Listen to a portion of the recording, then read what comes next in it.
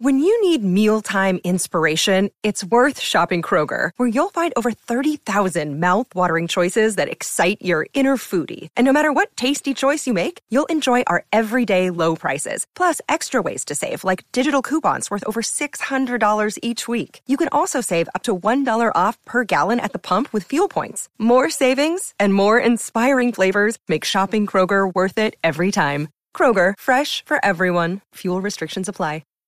As of right now, we are at war.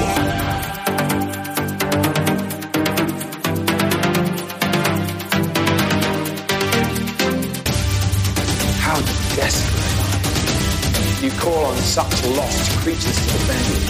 How desperate am I? You threaten my world with war. You steal a force you can't hope to control. You talk about peace and you kill because it's fun. You have made me very desperate.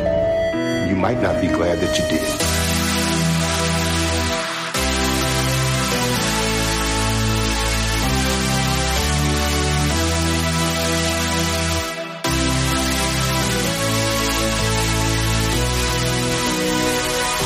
There was an idea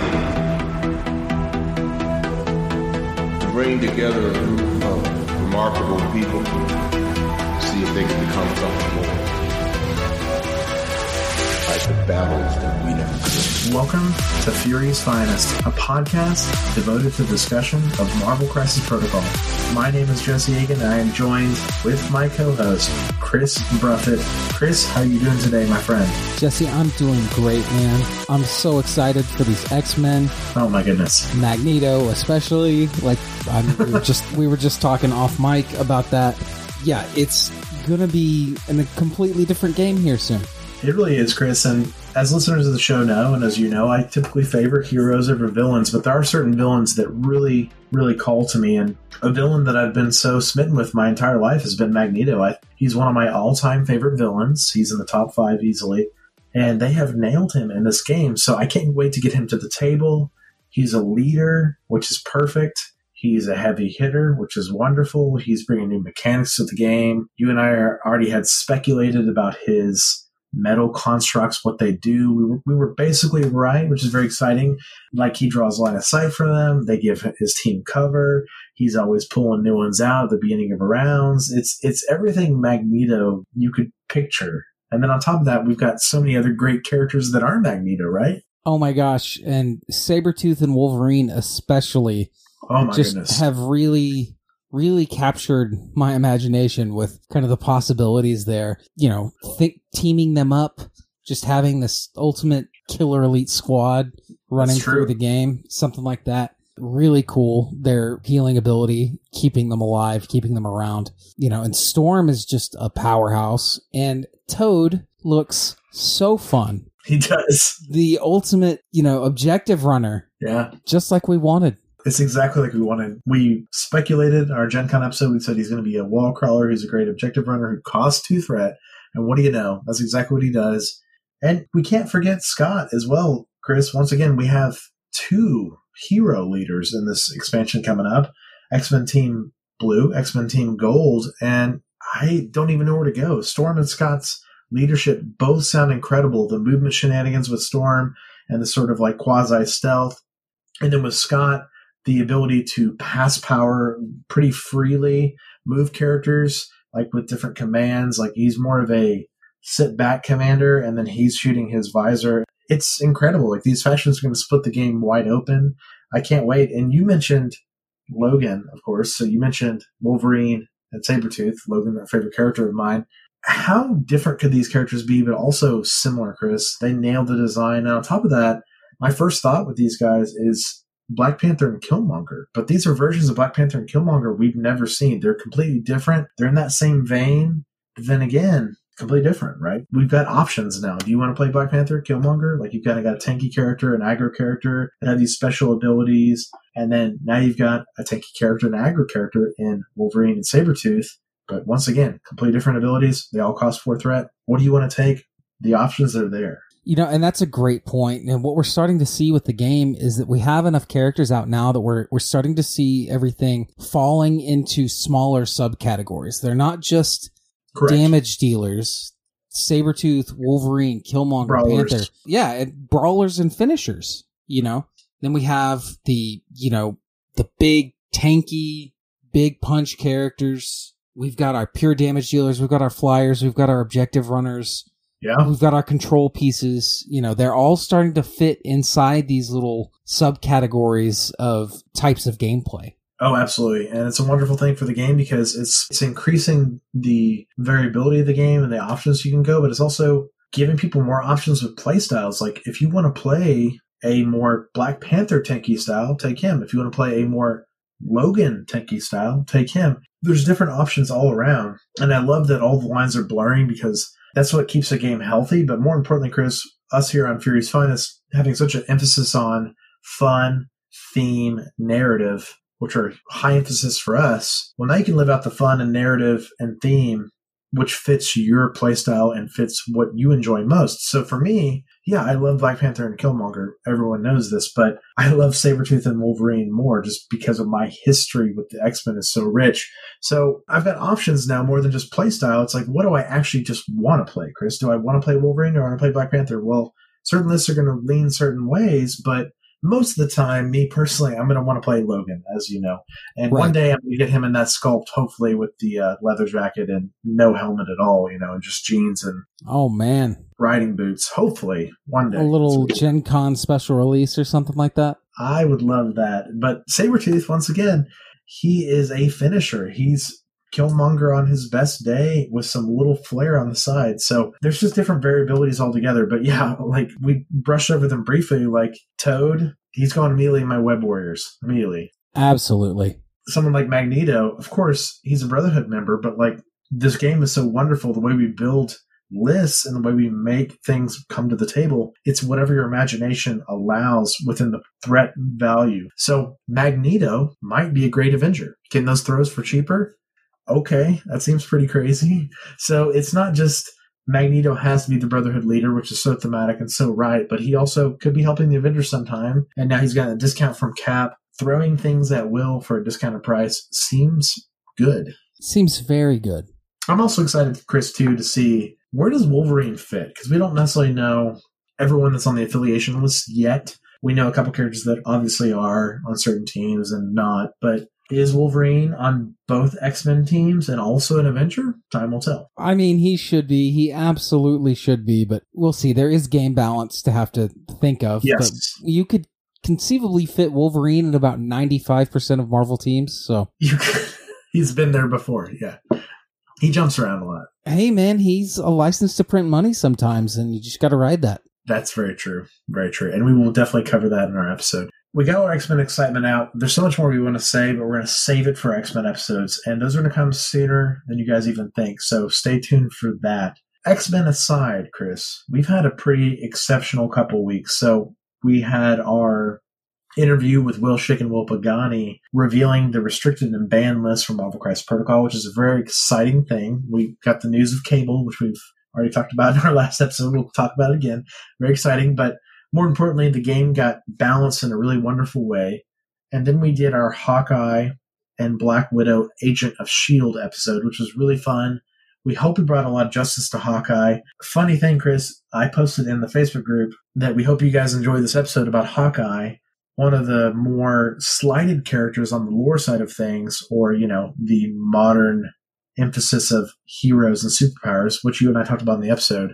But some people maybe skimmed my comments and then just immediately got to the end and were like, oh, guys, Hawkeye is not underrated at all. They were talking about was MCP, because he's not underrated in MCP. No, he's a force in MCP. So I apologize if you didn't understand what I was saying. I was talking about in the modern sphere of culture, superheroes, comics, his portrayal to the world, which, as we know, is the best it's ever been because of Jeremy Renner in the MCU. But before that, it was pretty extreme as well, Chris. And we just want to make a case for Hawkeye on the lore side of things, a theme that we think is a great character. And then, of course, he's incredible in the game, as we all know. He's a staple 3-threat of mine, almost every list that I play. But clear that up. But all that aside, Chris, we got through some pretty exciting couple of weeks. And we're about to start a new series here with the Web Warriors, which is really, really exciting.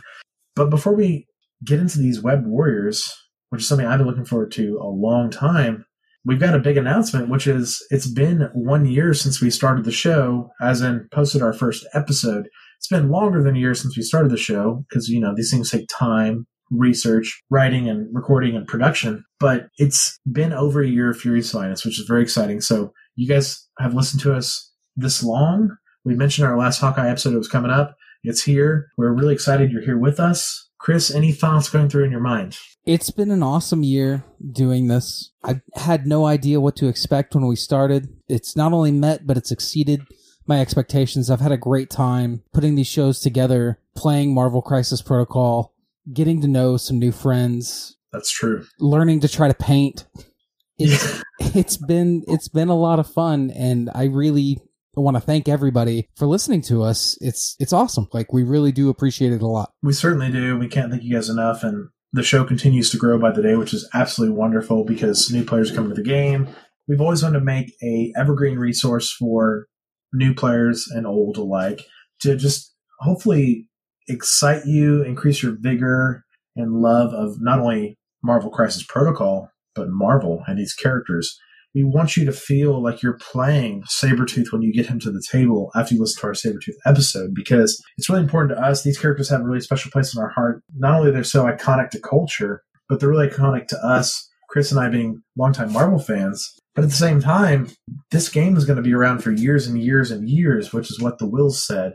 And we want you to get as much out of it as you put in. So if you put in time with your terrain, your models, your painting, listening to us, listening to other great podcasts in the community, getting the strategy and everything in your mind, but also, when you play someone maybe like Taskmaster, who you might not know as well, we're going to give a pretty robust Taskmaster episode. We hope it increases your enjoyment of the character when you play them on the board. That's always been our goal. So we cannot thank you enough for hopefully just going on that journey with us because, Chris and I are huge Marvel fans. We're huge fans of the MCU, comics. But Chris, every time you and I do an episode, I learn something new. My excitement increases. Even like a character I know so well, like Peter Parker.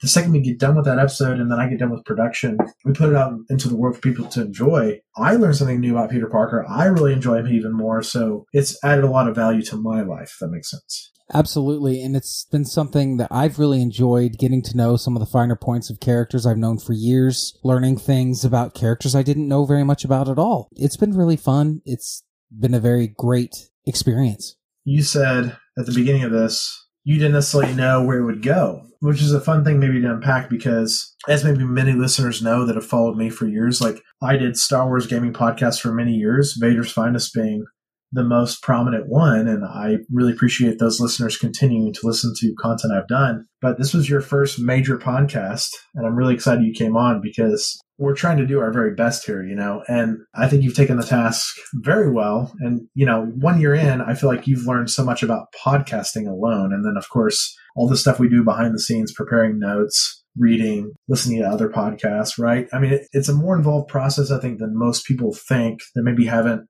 invested a lot of time or years, in my case, in the podcast.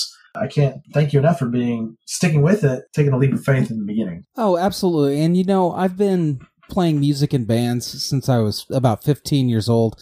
This feels very similar to me. It's a labor of love. It's an expense. It's another job.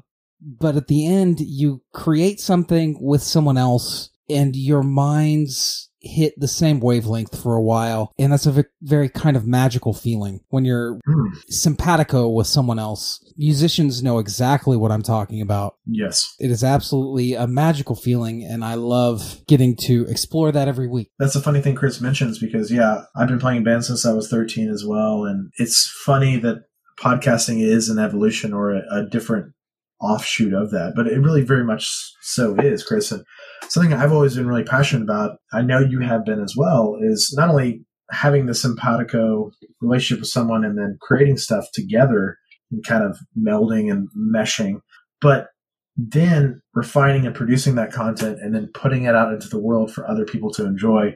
To me, one of the best things you can do as a content creator or just an artist in any way is the hardest part, which is that final step and then putting out in the world for other people to enjoy, take what they want from it.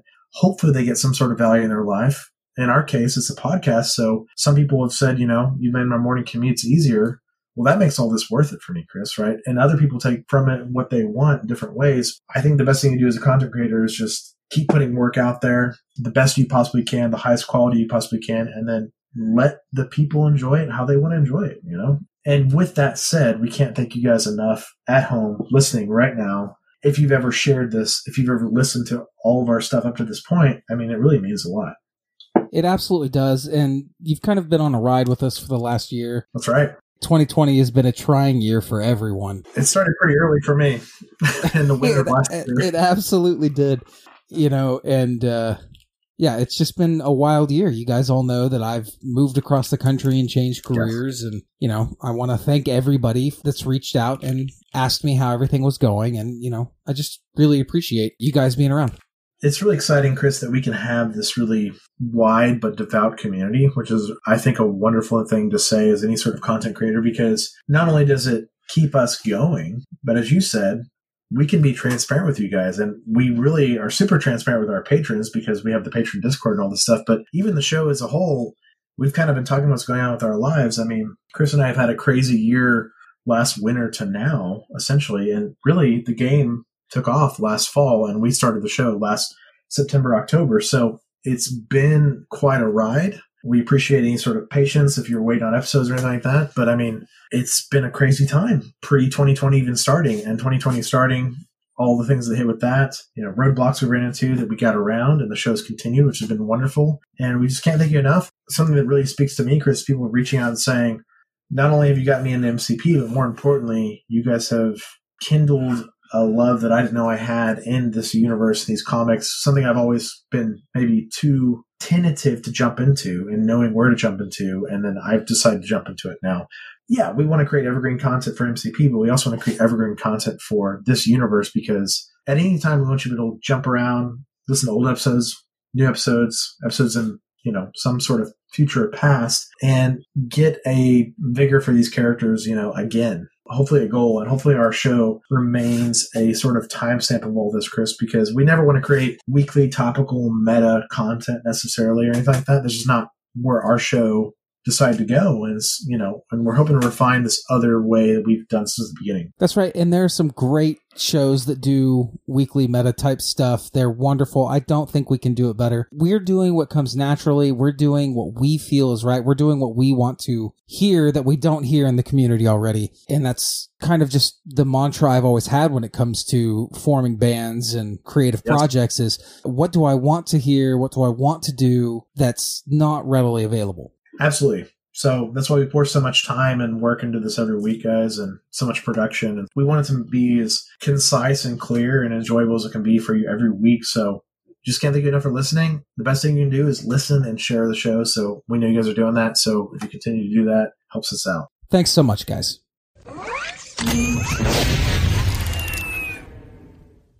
Fury's Finest is sponsored by Discount Games Inc. Go to www.discountgamesinc.com for all your Marvel Crisis Protocol and miniature gaming needs. So guys, the show being around for a year, we of course have a Patreon. If you're new here, we're going to talk about it and what it does. But basically the Patreon is a way you can support us monthly if you really find this show brings value to your life. Our patrons support Fury's Finest at patreon.com/Fury's Finest. If you enjoy this show, consider going to that link, supporting with monthly contribution. We'd like to thank all of our patrons for their support. Of course, you can always find the link to the Patreon and the show notes on your podcast app, so you can just click on it, check out the tiers, and join this community. This week, we want to send a very special shout out to my main man, Cornwolf. That's right. Cornwolf, what's up, dude? Thank you so much for supporting the show. We appreciate all your contributions, not just on Patreon, but in the Discord as well. You're the man. And Cornwolf has a YouTube channel just called Cornwolf. If you go to YouTube and type in Cornwolf, you will find a wolf head and a channel with lots of great gaming content, reviews, a lot in the video game world. So give Cornwolf a follow and check out his content. Also, once again, thank you to our only producer, that is our Avenger, Matthew R. If you would like to be a producer and join Matthew R. and have your name heard every week, check out our producer level, but we can't thank you, Matthew, enough. Thank you so much, Matt. Let's get into lore.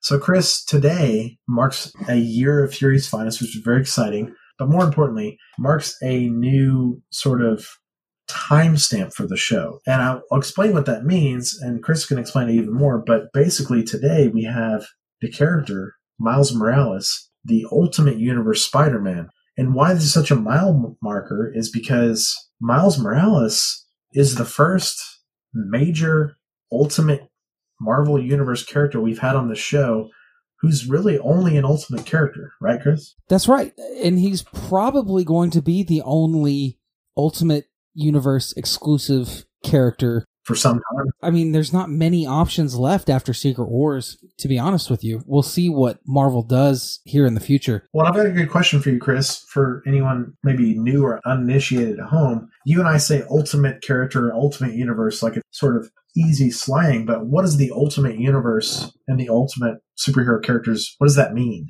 So the Ultimate Universe is a reimagining, a completely new reboot of the Marvel Universe that happened congruently with the regular Marvel 616 universe. You guys have heard me talk about 616. Yes. That's the number of the Marvel main universe in the multiverse. It is universe 616. And the Ultimate Universe is a different universe entirely. Much like the MCU, it is supposed to be a little bit more real. It's supposed to be a little bit more gritty. It is where Miles comes from. He is the only main character. Of course, we have a version of Nick Fury from the Ultimate Universe. Pretty popular. Very popular.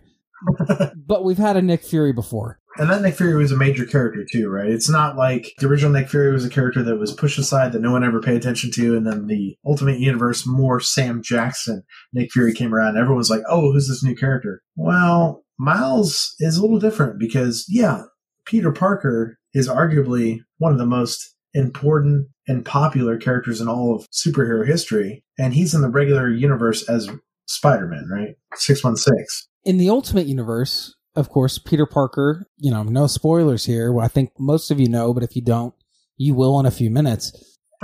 Peter Parker dies in the Ultimate Universe, and of course, you could make the argument that Miles, he's still a Spider-Man. How different is it really? Pretty different. It's pretty different, very different, and it's different intentionally. Bendis, the writer that created Miles Morales, intentionally tried to do some different story beats that would separate Miles from Peter Parker, from a young Peter Parker. And it's really pretty interesting stuff. It gives you something else to latch on to with the character. He's attacking things from a different way. It's more of a perspective that I share, so I kind of relate more with Miles Morales than I do with Peter Parker personally. Very interesting. Well, and I think really important to mention while we're here, Chris, is, you gave away the first big twist, but more importantly, just chronologically through timelines, the Peter Parker Ultimate Spider-Man universe. So the Ultimate Spider-Man universe, Peter Parker, was kind of the frontrunner of the Ultimate Universe. He was kind of the first foray and pioneer into this new universe in a major way. And that was around 2000 with the Ultimate Universe Spider-Man, which is a great series if you want to read it from the very beginning. And Peter was kind of the person who led this new universe and sort of seeing if it worked, right? And then they branched out to other characters. What's interesting is Miles comes around 2011. So it had been over a decade of this other Peter Parker in the Ultimate Universe. And then, of course, we know what happens to him. And then we get Miles. So people were pretty tied to this new Peter. But at the same time, they kind of use the new Peter to sell the universe. Oh, you thought you knew Captain America? Well, he's now here. He is in the Ultimate Universe. Oh, you thought you knew Peter? Here he is in the Ultimate Universe. Green Goblin's actually more like a Hulk-like character, Abomination character in this universe, right? He's not the Green Goblin on the glider. He's more of a Abomination, large Green Goblin character. Subtle changes and major changes left and right, but people got comfortable and really enjoying this Peter, and that's when Bendis struck. It'd been 11 years in, and that's when this happened. It caused some ripples, that's for sure. I remember when it did happen. It was a big deal. It was a very big deal. I still regret not having Miles Morales' first appearance. Yes. It's a very large regret, just like that Walking Dead #1 I didn't buy. Same. Yeah.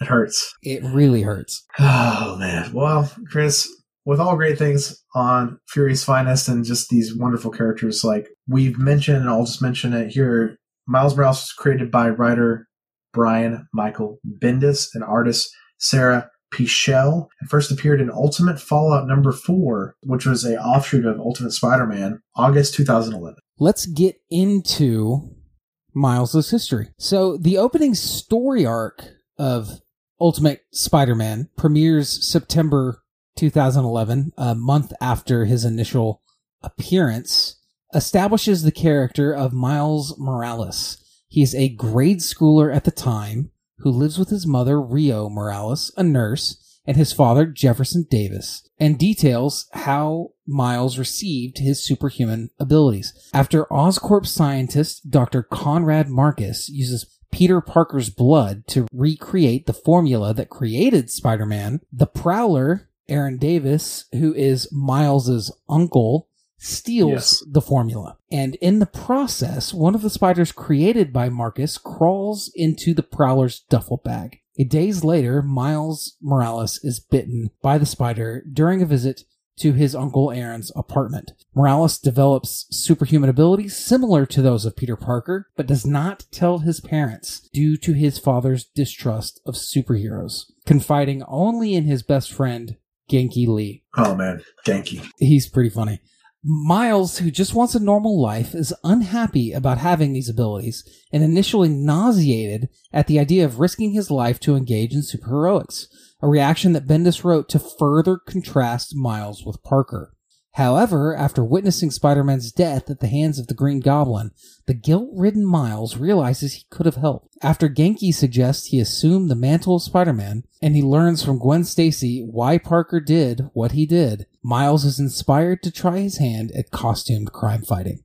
During his first foray into costume superheroics, he is confronted not only by those who feel his use of the Spider-Man costume is in bad taste, but also by Spider-Woman, a member of the government's superhuman team, the Ultimates, over his use of the Spider-Man identity. Spider-Woman unmasks and arrests Miles and takes him to S.H.I.E.L.D. headquarters, where Nick Fury reveals that he knows all about Miles and his family, including his uncle's criminal activity.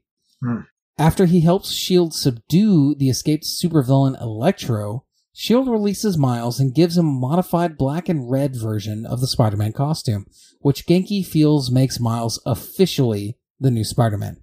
Miles also receives the blessings of Earth 616 Peter Parker during the 2012 Spider-Man miniseries, in which Parker briefly visits the Ultimate Marvel Universe and meets Miles. After newspapers begin reporting the emergence of a new Spider-Man, Aaron, Miles' uncle, deduces that it really is Miles, and offers to train Miles and work with him. After Aaron uses Miles in his ongoing conflict with the Mexican crime lord Scorpion, Miles realizes he is being exploited and refuses to assist his uncle further, despite Aaron's threat to inform Miles' father of his secret.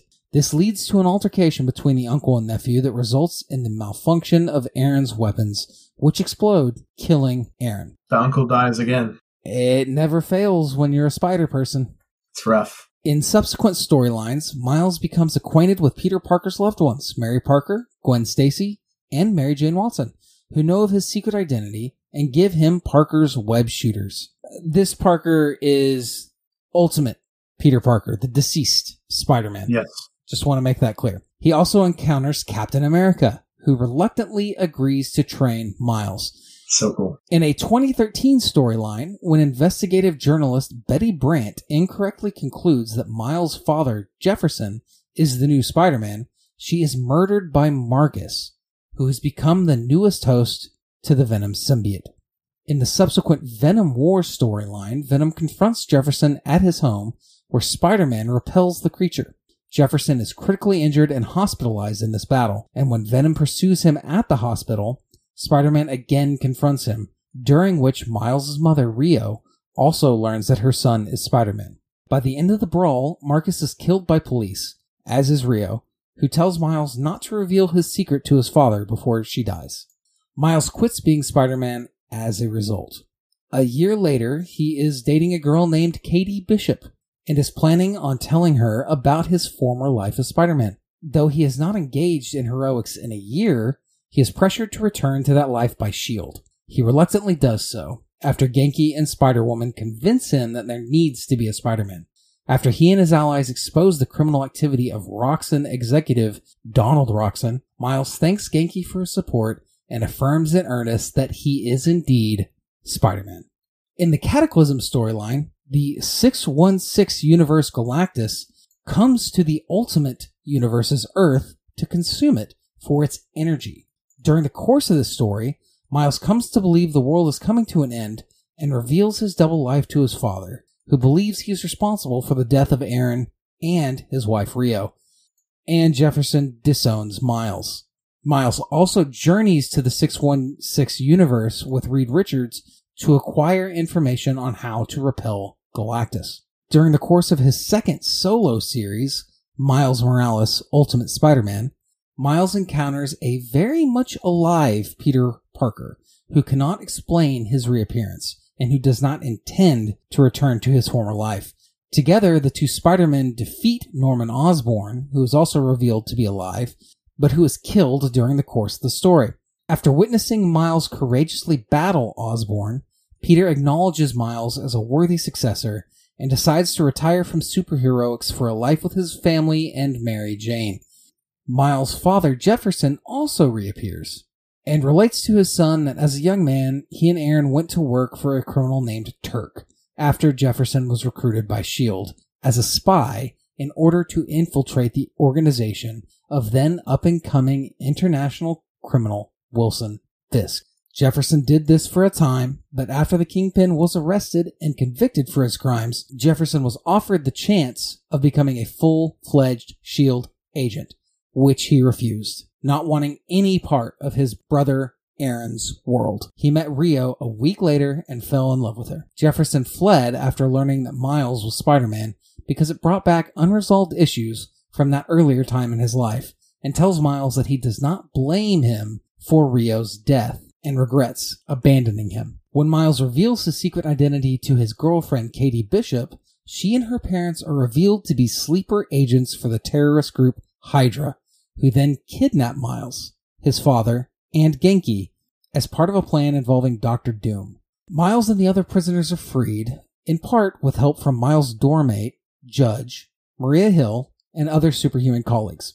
During the events of the 2015 Secret Wars storyline, both the Ultimate Marvel Universe and the mainstream Earth 616 universe are destroyed. Miles manages to survive the destruction by infiltrating an escape ship designed by the Cabal. After 8 years in stasis, Miles awakens on the planet Battleworld, a new planet created from the remains of the various alternate Earths that had been destroyed. Miles is reunited with Earth 616's Peter Parker and the other surviving 616 heroes who battle against Dr. Doom, who has used his newly acquired powers to appoint himself as God Emperor over the planet. And that planet, being the only one in the entirety of existence at that time, means he was the God Emperor of the entire universe. At the conclusion of the storyline, the Molecule Man, in gratitude for Miles' earlier compassion towards him, arranges for Earth 616 to be restored, with Miles and his family among its inhabitants, including his mother, who had been restored to life in the process. Miles' uncle, Aaron Davis, is also later revealed to have been restored to life, retaining his knowledge of Miles' dual identity, and Aaron assumes the identity of the costumed villain Iron Spider. Both Miles and Peter share the mantle of Spider-Man in this new universe, though the now 16-year-old Miles patrols New York City while Peter Parker acts globally. Ladies and gentlemen, is where we are going to leave this story off. Miles will go on to be a member of the Avengers. He will have his own title. He will have adventures in this new combined universe where he is now part of the main universe of Marvel, which I think was a great move. Definitely. And it's really worth checking out. You can find those trades, those comics, at your local comic shops. You can find them on Marvel Unlimited. They're worth looking into. Yeah, he's a very cool character. Absolutely. Well, Chris, that was really exciting lore because he's our first, as you said, potentially only Ultimate character for the foreseeable future. And he's a major character now. He absolutely is. Some really interesting parts of his story, obviously congruent with Peter's story, but taking different paths. Of course, the importance of family the uncle, the spider serum. The list goes on. And Miles is very much this universe's Spider-Man. And we mentioned many times, Chris, also in this story, we got a different Peter Parker. We got a Peter Parker that looked a little different, was a little different from the Peter Parker in the regular universe. So keep that in mind when we move into his cinematic history, which he does not have an appearance in the MCU yet. And I say yet because I really do think he will make an appearance. I absolutely think he's coming. And many people, myself included, would like the older Miles Morales, but a young Miles Morales would be really nice in the MCU. But if we do get the older Miles Morales, I mean, please give us the Donald Glover Miles Morales. Just make it happen. Disney, MCU. Absolutely. If we get a younger Miles Morales, that'd be a nice touch. But considering all of that, his only appearance in film right now is Into the Spider-Verse. Arguably the best Spider-Man movie. What an appearance it is. What an appearance it is. It's an origin story. If you're only going to have one, make it good. And he absolutely did. Yeah, what a representation of a good movie and a good Spider-Man movie this film is. If you haven't seen it, you're doing yourself a disservice, and we won't maybe pop too many spoilers here because I want to have everyone see this movie the first time without knowing as much as they can. This is his only appearance in the film history, and he is, of course, the star of this film. It's his origin story, and it's very similar to the story we covered today. Though it takes some really interesting twists and turns, the mentorship he receives from the 616 Peter Parker, that is the almost 40-year-old Peter Parker, is perfect because that's congruent, Chris, with you and I have talked on the show, with Peter Parker being about 40 years old in the current canon of Marvel. That's the Spider-Man that mentors him in this particular storyline. So it does all add up. It does make sense with the comics. Also, the movie's fun because it talks about previous Spider-Man movies as well. And obviously all the Spider-Verse content that extends past Miles and Peter. I mean, what can be said, about this great movie? It's so wonderful, and something it really did for the future of Marvel movies that the X-Men movies never could capture, even though they tried. Right. Was the proper bringing in of the multiverse, the proper introduction of the multiverse and different kinds of characters and different universes of characters. It's wonderful. It's delightful. The supporting cast is amazing. Miles is played wonderfully. It's animated beautifully. Yes. It's a great movie.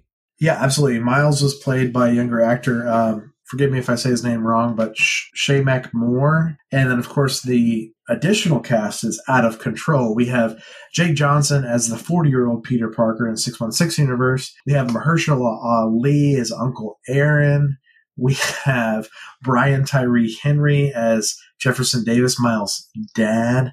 We have John Mulaney as Spider-Ham. We have Nicolas Cage as Spider-Noir. We have Liev Schreiber as Wilson Fisk. That's the original Sabretooth, or let's not say the original Sabretooth, the second to original Sabretooth. It gets really complicated. Sabretooth is played by a couple of people in the X-Men universe. It's my favorite Spider-Man movie, and that's saying something as the maybe resident Spider-Man a file on the show. I've watched this movie so many times, Chris, and as you mentioned, we can't not mention what you mentioned, which is the animation. Oh, it's stunning. It is absolutely stunning that it captures modern technology and comic books, and they even made conscious decisions where Miles is not yet Spider-Man. He's in 30 frames per second, but Peter's in 60. And it's really even apparent to maybe non-tech nerds because it's just apparent to you as a viewer. It's because Miles hasn't got his feet under him yet. He's learning to become this fully realized Spider-Man. So they play with the frame rate, they play with the cell shading, they play with the textures, the CGI. It's absolutely wonderful. Wilson Fisk in this is perfectly realized. They nail everything right? I mean, we have our first cinematic appearance of Gwen Stacy's Spider-Woman, also known as the Ghost Spider, also known as Spider-Gwen. We have, in this film in particular, all representation of these names of her, but played by Haley Steinfeld, who's a wonderful actress. And I would love to see her play Gwen in the future in live action as well. Time will tell. We will see. We're crossing many lines now, Chris, because Mahershala Ali, who plays Uncle Aaron in The Prowler, is 100% locked in to play Blade in the MCU. So there's interesting things happening here. I can't wait for Mahershala's Blade, by the way. That's going to be freaking rad. out about it. He's a top-tier A-plus actor of modern day. Obviously, he even has Grammys under his belt now. Yeah, just bring Blade to the MCU. There's just so many interesting things happening here. Where do we go from here? And I can't wait for Spider-Verse 2. And there's been many, many discussions about the way they're going with Spider-Verse 2. And Chris and I are going to talk more about it on the After Dark series. We've talked a lot about it off mic. We should have been recording. But I'm really excited about the future of the Spider-Verse, the future of the MCU, Tom Holland Spider-Man, and kind of how they coalesce. And that's kind of where I went into our MCU segment today, Chris. So we talked about Genki earlier. Genki is in the MCU. It's Nate in the Tom Holland Spider-Man movies. Absolutely. Right. But Nate was one of Peter's sort of co-employees at the Daily Bugle in the original comics.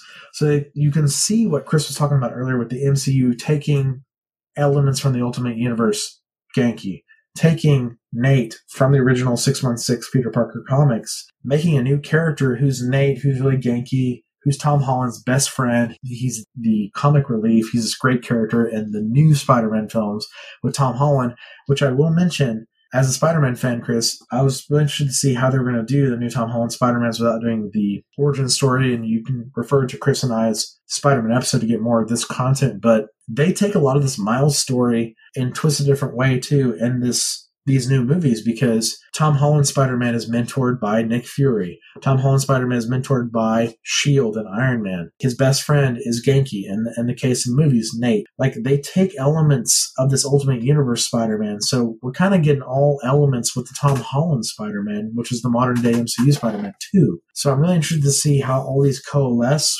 Where's Miles? Is he coming into the main universe? I really hope so.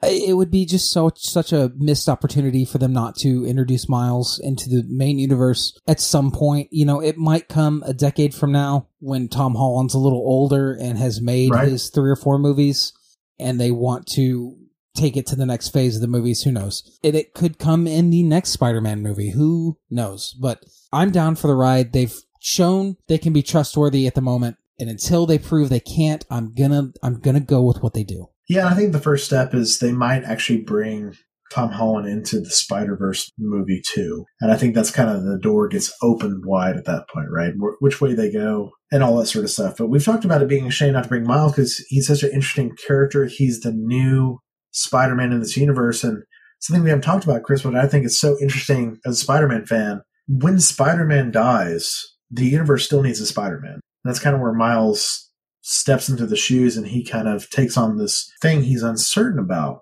But Miles himself, and this is something Bendis made very clear, as you said, his story does go parallel with Peter's, but takes different branching paths. Put his story aside, his superpowers are actually different. He has some in common with Peter, but then he has completely different and new superpowers, which are emphasized in the comic, emphasized in the movie, and of course we're about to talk about today. Yeah, and you see this throughout the Spider family, slightly different powers depending on which character we're talking about. But yes, Miles has some of the cooler powers. Let's talk about him now. The spider that bit him was genetically different from the spider that bit Peter Parker. And because of this, Miles possesses abilities similar to the original Spider-Man's, including enhanced strength and agility, the ability to adhere to walls and ceilings with his hands and feet, and a spider sense that warns him of danger with a buzzing sensation in his head. Though his strength and agility are similar to those of the original Spider-Man, his spider sense is not as strong. It only warns him of immediate danger. He also has 2 abilities that the original Spider-Man does not have. The ability to camouflage himself, including his clothing, to match his surroundings, making him effectively invisible, and a Venom Strike that can temporarily paralyze most anyone with a touch. The Venom Strike does not employ actual venom, however, but it is a type of directed energy that can be conducted through Miles' gloves and can be used against an opponent at a distance by conducting it through a material in which both Miles and his opponent are in contact, such as the webbing of Earth 616's Spider-Man, for instance. It can break chains being used to restrain Miles and even repel non-ferrous objects, such as plastic Lego bricks. The Venom Strike is powerful enough to render a person as large as Hank Pym's Giant Man unconscious. The effect of the Venom Strike manifests itself a few seconds after it is implemented, and is described by Brian Michael Bendis as being comparable to the feeling of being kicked in the testicles. Miles can affect a more powerful version of the strike, which he calls a Mega Venom Blast. When Miles employs this ability, his eyes glow with a yellow energy, which then explodes outwards in a radiant burst that can not only repel a large group of opponents, but also destroy thick ropes and chains that have been used to restrain him. This application of the strike leaves him dizzy and useless, and cannot be used multiple times in rapid succession without a recharging period for Miles, though he can still make use of the conventional strike against people during this recharging period. Miles' body also possesses a strong resistance to injury.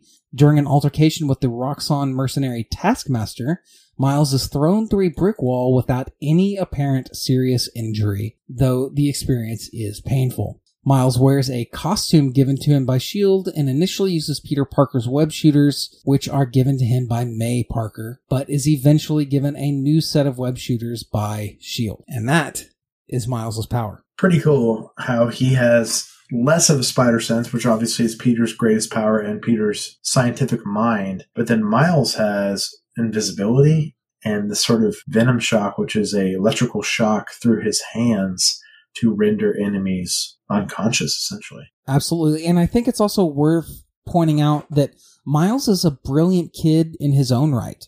He is. It's common of the spider family, right? We've talked about this. They tend to be pretty smart people, and he's no exception. His expertise, of course, leans a little bit in the artistic side, maybe, but he is a very accomplished, talented, smart individual in his own right. Well, and something they talk about in the comic and also the Spider-Verse movie is, I think, a really interesting and relevant modern topic, too. They talk about inner city kids that score well in tests, and then they get to the lottery system where they potentially get in a charter school. And Miles gets selected for a charter school, which we see in the comics and also in because of his high testing, because of this lottery system. And, they're bringing real life into these sort of things with, major cities, but he's not a slouch on the side of things when it comes to, school testing. And of course, something that Peter always excelled at, mathematics and science. So he might not be as overly scientifically inclined as Peter. Like, some versions of Peter, we've seen him interning fully with Dr. Ock or Norman Osborn, right, in certain universes. But as you said, he's very artistic as well. So it's a really nice offshoot. We haven't seen as much out of Peter, but we see out of Miles, with his art. Very cool. So, Chris, closing out our lore section, we always close out with a comic book recommendation. So what's your comic book recommendation today if someone wants to read more about Miles Morales? I have a couple. If you want to read more about Miles and his origin story, I would really recommend you go read Ultimate Spider-Man and Miles Morales Ultimate Spider-Man. Right. Keep in mind they're different. It gets really complex when you say Ultimate Spider-Man that many times. But I mentioned earlier the Peter Parker Ultimate Spider-Man started in 2000, something I read vigorously. The first issue Miles came around was 2010-11 range. So, and then he got his kind of offshoot of the series, which, as Chris just said, is Miles Morales, Ultimate Spider-Man. So we know comics, sometimes it gets really convoluted, difficult to follow the title names, really. I mean, the series makes sense when you read it in order, but, if you came at a different angle, you might miss it. The other recommendation I have for you is the Into the Spider-Verse comic book event. It was very cool. It's very different from the movie, but it is very cool. Miles plays a huge part in it, but you're also going to get a smattering of all these other spider totems, spider people. The spider family, yeah. Spider family. It's a very cool event. It's very fun. I really enjoyed it. I'm a big fan. It's a blast. All right, Chris, let's move on to strategy. So like normal, we're going to jump straight into Miles Morales' card in Marvel Crisis Protocol. So you're going to follow along at home, grab his card. His name is Spider-Man. His alter ego is Miles Morales. On his healthy side, he has 5 stamina. He's a medium move, a height of 2, a threat of 3, and his defenses are 3 physical, 3 energy, 3 mystic. And if you flip him to his injured side, it's exactly the same, 5 stamina. Chris, what stands out to you about Miles? He's a very 3-cost character. He's all the baseline of a 3-cost. That's what stands out, man. We just move on from there because, it's 3 across the board. He's a height of 2, medium move, right? 5 and 5. I mean, 10 total health, yeah. He's a great 3-cost standard character, but let's move into his attacks, Chris. You're going to start us off. His first attack is Web Line Kick. It is a physical attack. It is range 3, strength 4, power cost 0.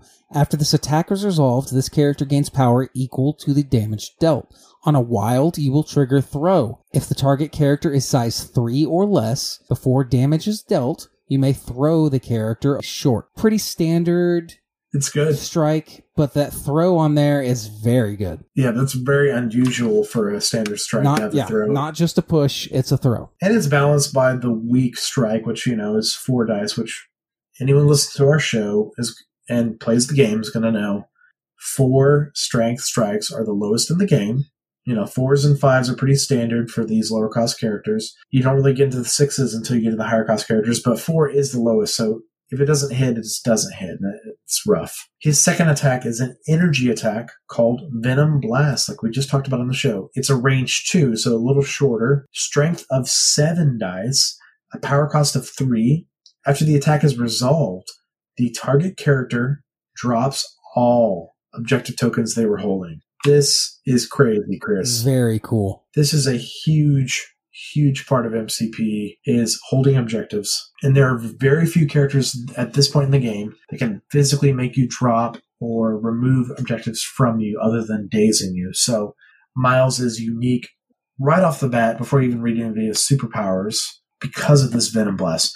Though keep in mind, it costs 3, very expensive for a character like Miles. That is expensive, especially when we're talking about a strike that only has a 4 dice power, so your builder is very iffy to begin with. So a 3 cost, it's got to be strategic. You have to build it up and save it and know when to use it. Absolutely. And, Chris, something we haven't mentioned yet, and we're about to get into because you're about to read it, but Miles is the leader of a new affiliation in the game, the Web Warriors, which you mentioned at the top of the show, which is great because you're going to see a lot of him because he's a leader, which is really neat. I think that comes into play here too, a lot. Oh, it absolutely does. So let's read it real quick and we can talk about it a little more. His first superpower is his affiliation ability. It is great responsibility. Allied characters may reroll 1 defense die. Additionally, they may modify and reroll skull results while they are holding or contesting an objective token. That's huge, being able to take one of those dead dice that you're not supposed to be able to reroll and put it back in play. That's big. Right, because notice these are different clauses, Chris. So it says all allied characters, as in parts of your team of the Web Warriors, may reroll 1 defense dice. So everyone on your team gets to reroll 1 defense dice every time, no matter what. Just more consistency on your defense. Additionally, though, they may modify and reroll skulls. So you can modify and reroll the skull with this great responsibility, the 1 reroll, or a card when it says reroll dice, right? Or a character like Shuri upgrades reroll dice. The list goes on, right? But you now have access to this. Of course, you have to be contesting or holding an objective, which turns out is not very hard for Web Warriors to do because they're fast and they want to do this. And, Chris, I got to talk about the theme here. When other people's lives and objectives and sort of these crucial crises in the Marvel Universe are happening, the Spider People kick into high gear. When they are working on these objectives, when they're saving these civilians, they do it better, because they're doing what they're always made to do. Well, that's another common thread that runs through, I guess you could say, common web line, I don't know. Yeah. That runs through these Spider People is a lack of selfishness, a service before self type attitude. Yes. Scarlet Spider, accepted. But the rest of the Spider People, they tend to, like you said, they do their best work when someone's life is on the line. Yes, it's like the Spider Sense and their sort of moral compass coincide in a beautiful way. And also, Chris, too, none of the Spider People do have super strength and they're good fighters, but none of them are like heavy hitters, these cosmic powers or anything like that. They're more agile people with good hearts, that are more about saving people before the building collapses, right? This is sort of their forte. Yeah, Peter can fight really well. Miles can fight well, and so many other people, which we'll see later. Gwen is a great example of exceptional fighting skill, but they still don't have any crazy superpowers like I'm going to Cyclops visor you away with this incredible force of power. They don't have that. They're more about saving people. Yeah, they're a very objective-based team, but that's really kind of fun. They're so fast. It's shown here, yeah. Being able to move across the MCP battlefield quickly is not something a lot of teams can do, and being able to flex that muscle really is fun. Absolutely. And speaking of getting across the battlefield, Miles' next ability is an active superpower called Web Swing. Costs 2 power. Place Miles within range 3 of his current position. The next time he makes a web line attack this turn, add 2 dice to that attack roll. This superpower can be used only once per turn. So, Chris, that kind of confirms our suspicions about the web line kick. If you web swing and move Miles, keep in mind, not using an action, range 3 of where he currently is, he spent the 2 power to do that. And now he gets to strike, but his strike is now 6 dice instead of 4. That's pretty nice. Which is it's an absolute vast improvement. Right, because now he can make back what he just spent, in theory. Right. Like, he's going to get probably 2 results out of the 6, minimum. Now, does the enemy block him and you get no power? That might totally happen. But let's say he's getting average results. He's going to get 3 out of the 6, right? So, if he gets 3 out of 6, the enemy blocks 1 or 2. He gets 1 or 2 back. He basically just paid for the web swing, got some nice movement, and got a better strike out of it. It's really great. When he does use that web swing, he still has the opportunity to attack twice during that activation instead of moving and only getting the 1 attack. So not only do you get those extra dice on that webline kick, maybe you get that power back and open up a Venom Blast. Yeah, and also, Chris, though, looking at this a little more half glass empty situation, this is part of the reason why Venom Blast even costs more than we thought. 3 is a lot, but you're going to want to web swing with Miles as much as possible, because placing within 3, we've seen how effective that is with Hawkeye, with Hook Arrow. Even better with Miles, because you're proccing his strike. And yeah, you might not have the power for the Venom Blast, but you might get lucky. You might web swing, strike for 6, get some power, and then Venom Blast. That is the dream, which is really nice. The absolute dream. So let's talk about his next superpower. It is an innate superpower. It is Spider Sense. When this character is defending against a physical or energy attack or making a dodge roll, it may reroll 2 of its defense or dodge dice. Just like Peter. That's pretty cool, and you couple that with great responsibility, and that's a lot of rerolls. That's every turn you roll dice, you're rerolling 3. So what's not to love? Because now if Miles is holding an objective or contesting an objective, you don't have to worry about skulls with those rerolls either. So it gets really nice. This Spider Family team is shockingly tanky, Chris, because they all have 5 and 5. That's something they baked into the game, which I really think thematically is really cool. Like, none of the Spider people so far have more than 10 health. Their defensive dice are really what comes into play, which keeps them alive. Oh, I love it, because they, to this point, they haven't seemed very tanky, but now we're getting into this, and there's a lot of defensive rerolls here. And we still have one more defensive ability to go through on top of what we've already done. Oh, absolutely. And let's also not slight or forget to mention what you mentioned a second ago, Chris. When making a dodge roll, they get 2 rerolls. And then they get to do great responsibility on top of that. So you and I have said how powerful throws are, and I will continue to sing their praises and how powerful they are. They're never not powerful. They're always the right way to go. And they still will do damage to spider people. But the spider people are the best against throws in the game. And that's saying something, because it's arguably one of the most consistent ways to deal damage in the game. And if the spider people are getting to Spider Sense and then reroll with great responsibility 1 more die, throws are still bad, but they're not as crazy bad. They're not as crazy overpowered. They're dodging out of the way. It's so thematic. It's so cool. Miles' next ability is an innate ability called Stealth. Characters must be within range 3 of Miles to target him with attacks. And of course, we finish his card with the innate ability Wall Crawler, which we know is the same as Flight. All size 5 buildings or less. He just, moves over them like normal. So this Stealth edition, Chris, is really nice because this has been really effective for Black Widow, right? When she picks up objectives on the side of the board, you have to get physically closer to her to actually fight her.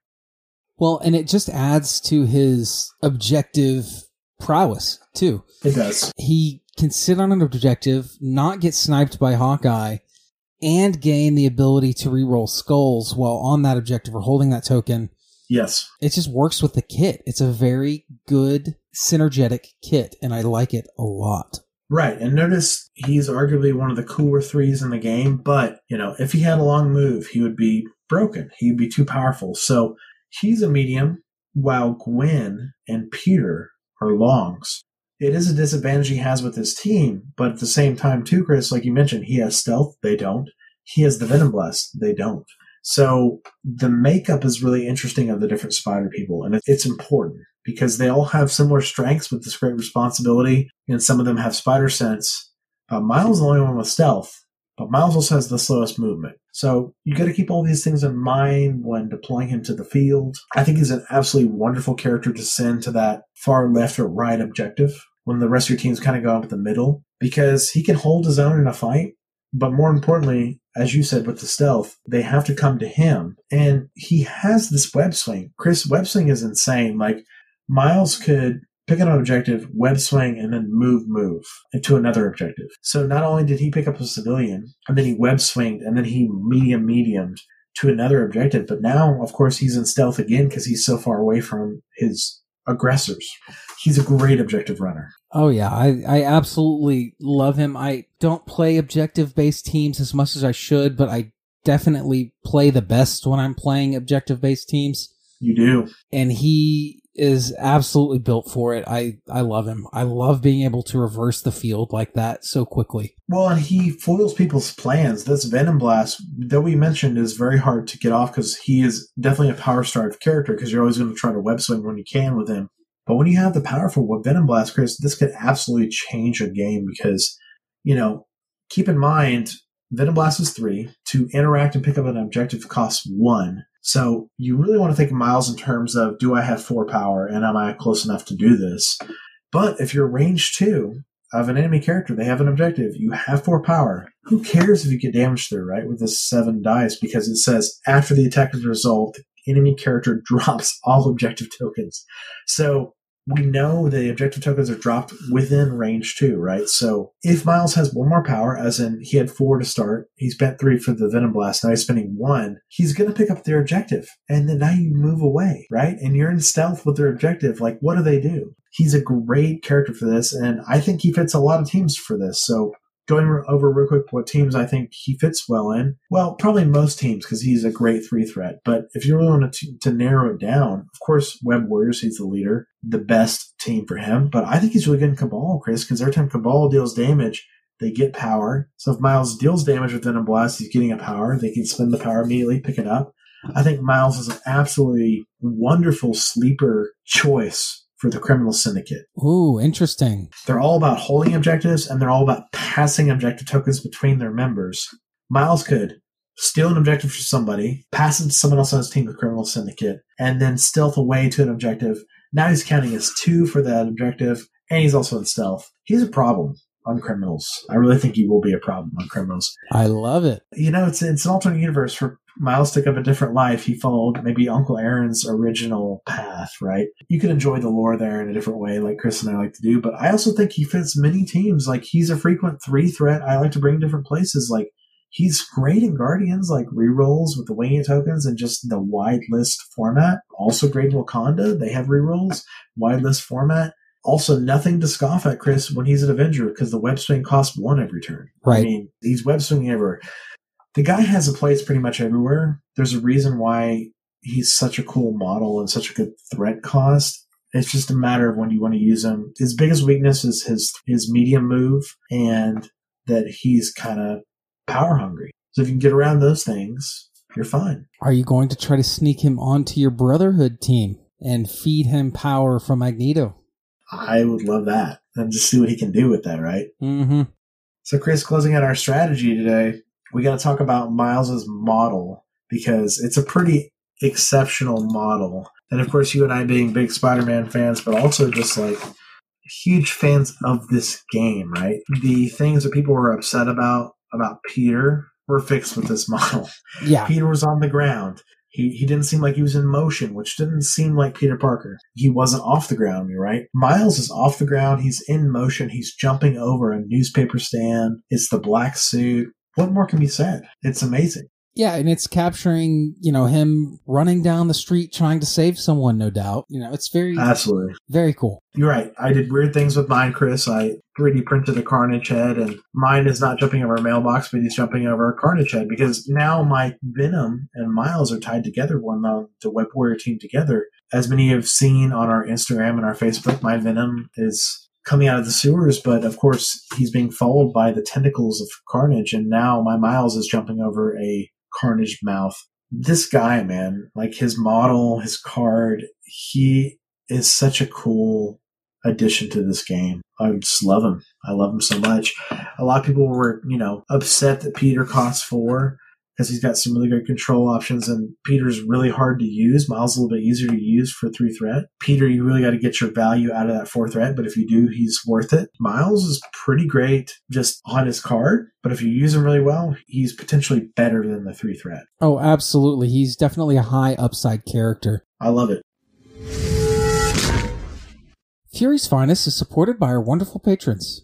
You can become a Fury's Finest patron by going to patreon.com/Fury's Finest. Catch our future streams of Marvel Crisis Protocol at twitch.tv/Fury's Finest. All the follows help, guys. And also follow the show on social media.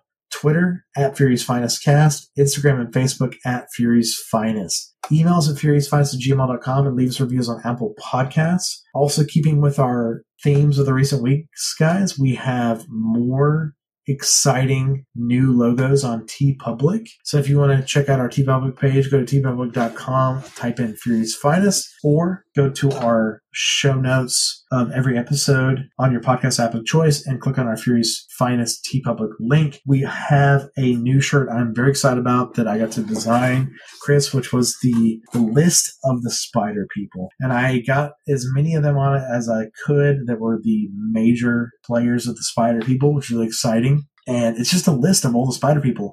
I love it so much. We also have lists with the Black Order and Avengers as well, and more to come to represent everyone we can. This stuff takes time and effort, but I'm really excited about the Spider People shirt because there's so many wonderful Spider People, and I thought this would be a really fun idea to get a list of all of them on a shirt, Oh, yeah. And so if you guys are interested in getting a Spider People shirt, check that out. And also, we hope you enjoyed the new art for this episode with the Spider People on the art. I'm also putting that on the TeePublic as well. So if you want to get a Fury's Finest logo, but instead of our standard Nick Fury's Avengers, we have all the various Spider People. It's the one I'm getting right now, Chris. So if you're a listener and that interests you, pick it up. It helps us out. But more importantly, you get to represent Fury's Finest to the world. Thanks to Approaching Nirvana for our intro and outro music. Please help spread the word about our show. Please rate, review, and subscribe. That's right, guys. And we, of course, are still working on this future terrain, components, and maps episodes. So if you want to email us at furiousfinest@gmail.com, if you are a creator of one of those things, reach out to us. We'll happily review your stuff and give it a proper description on that episode. We got really great plans for that. Once again, you can find Chris and I on social media. You can find me on Twitter and Instagram and Facebook at Jesse Aiken. That's JSSEAKIN. Check out my podcast, Project Starhawk, which is all about Star Wars Squadrons, which is very exciting, Chris, because they just announced all the new cosmetics from The Mandalorian Season 2 for Squadrons, which who doesn't want a Baby Yoda bobblehead in their ship? Gotta have it. You can follow me, Chris, on Twitter at Chris Bruffett, ChrisBruffett. We hope you guys enjoyed this anniversary episode of Fury's Finest. We've got some really big news in the coming weeks, so make sure you're subscribed to the show and stay tuned. We've got some really exciting episodes, not only for the end of 2020, but going forward in 2021, and especially some rewards for the patrons. So we just can't thank you enough for listening. It means the world to us, and stay tuned. Thanks for listening, true believers. Excelsior.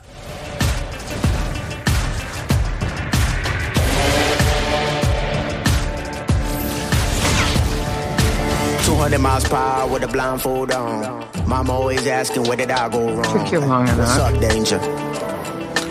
What's up, danger? I see this spark in you. It's amazing.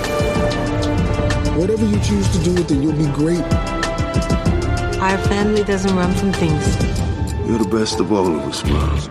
You're on your way. When do I know I'm Spider-Man? You won't. That's all it is, Miles. A leap of faith. Like, what's up, danger? Like, what's up, danger? Like, what's up, danger? Like, what's up, danger? Made them myself. They fit perfectly.